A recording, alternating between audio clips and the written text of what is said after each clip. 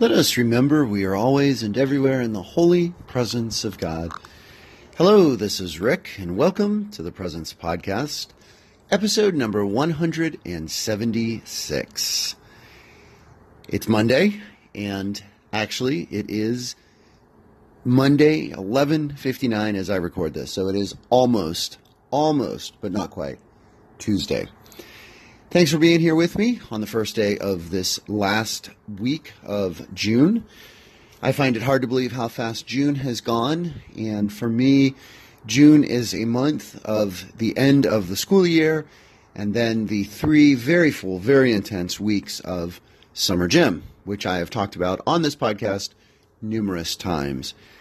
Well, today was day 3 of the second, or B, session for us. And it was a good day, very pleasant morning to begin our day. And all throughout the day, I kept my eyes, my ears, and my soul open to be aware of the presence of God. And I appreciate it if you join me here on my back patio, screened-in porch. Sit down for a little bit here in the candlelight and the light of these little twinkle globe lights, and I'll tell you about my day. Now, today, for the last couple of years, has been one of my favorite days in summer gym. Now, Thursday is the culmination day of our summer gym. It's not our last day, it's our penultimate day. And I'm not going to describe penultimate because I know that my podcast listeners are savvy enough and erudite enough to know what penultimate means. Anyway, Thursday is the penultimate day. It's the day we go canoeing, the day we go hiking. Always a big, exciting day for all. For me, though, one of the days that I have come to like the best is the day in which I get to teach about cricket. Now, little backstory here. 2 years ago, we began this cricket unit. And it wasn't really my choice. It was the idea of one of my colleagues who is no longer at the school. But she had seen locally cricket players. I think it's Sundays somewhere in a nearby park, soccer fields, I think. They play cricket. And she was kind of fascinated. I think she kind of got to know them a little bit. She had played cricket once or twice somewhere and said, hey, cricket would be a great sport for us to teach during summer gym. So she and I were the ones who took it upon ourselves to be the teachers of that. And the first year, I didn't really know very much. She certainly knew more than me, and then she departed. And I've taken it upon myself to become the resident cricket, I can't say expert, but cricket aficionado and cricket teacher. And I have to tell you, if you have never watched the sport before, it's actually pretty fascinating. And I'm not going to go into all the details about how it's played, except to say that once you learn the rules, and there's some pretty basic, pretty simple rules, it's actually easier, I think, to understand than American baseball. American baseball, which, as I've talked about on the podcast, I do have a particularly intense fondness for. American baseball is a great sport. That being said, it can be difficult to sort of understand what exactly is going on. There's a lot of technicalities in the rules and certain special situations and the lineups and the batting and the balls and the strikes and the outs, etc., etc., etc. Cricket is actually very simple. The bowler, the pitcher, tries to knock over the wicket, which is 3 stumps with 2 little, they call them bales, but they're 2 little kind of pieces of wood on the top, maybe 3 inches long, 2 of those. The bowler, with the ball, tries to knock over the bale, or the stumps to knock over the bale, or the wicket. The batter, on the other hand, has 2 tasks. One is to protect the wicket with the bat, so to make sure that the bowler does not knock over the bales, the little dowel, size 3-inch sized cylinders, really, on top of the 3 stumps.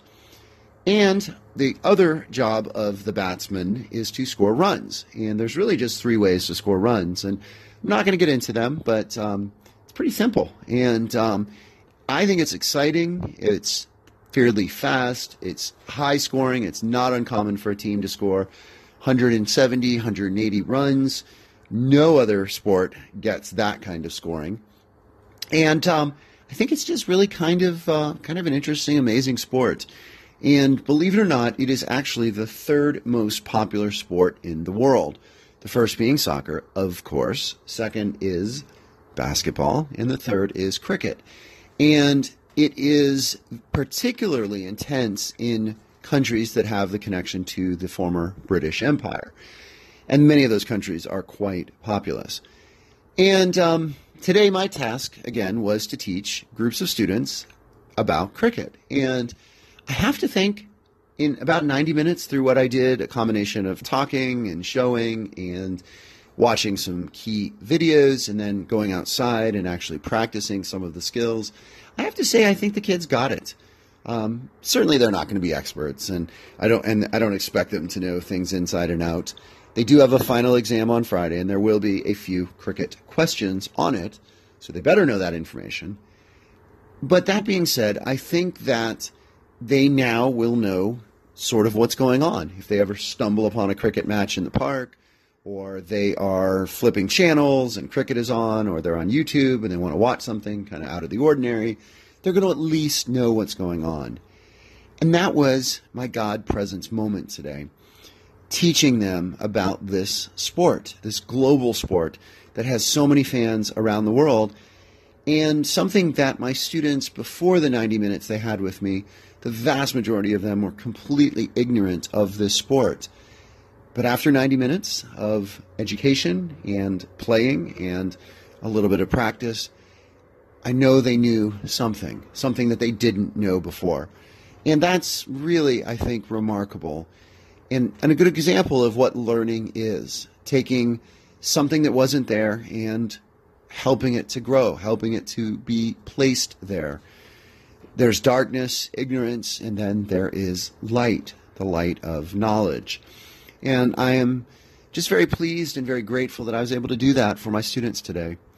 And I think my specific God presence moment, if I had to pick one moment in the midst of this activity today, it's when we were all out on the field, these different groups, and sometimes I had two groups, so there were 30, 35 students. Other times I just had one, so there was half of that. But we had 4 wickets set up, and again, the wicket is the 3 stumps and the bail on top. And we have those as plastic. So our whole sets, these are safety sets, so they're plastic. So there's no pads and no hard balls, and they're just plastic sets. So these 3 wickets are set up, and I've set them up against the fence of the outfield. So there is this backstop that the kids have behind them, and then there is a bat and some balls, and on each of these 4 wickets that are kind of side by side, spread out, there is one kid who is batting, another kid is bowling a little distance away from them, and the rest of the kids and myself are out in the field. And we are just out there receiving balls as they are hit. And I think for me that was really the God presence moment, just watching my students learning something new, getting excited. Some of them were becoming skilled in it, understanding some of the strategies and what to do. And it was just exciting for me to watch them play, as I love to do, and to see them play something unlike other sports we do, soccer or lacrosse or football, flag football, sports that I know many of them know, and they've played it a million times, and for some of them. But to see something most of them had never played, and knowing that I was able to be the conduit of that knowledge and that experience was really a God presence moment today.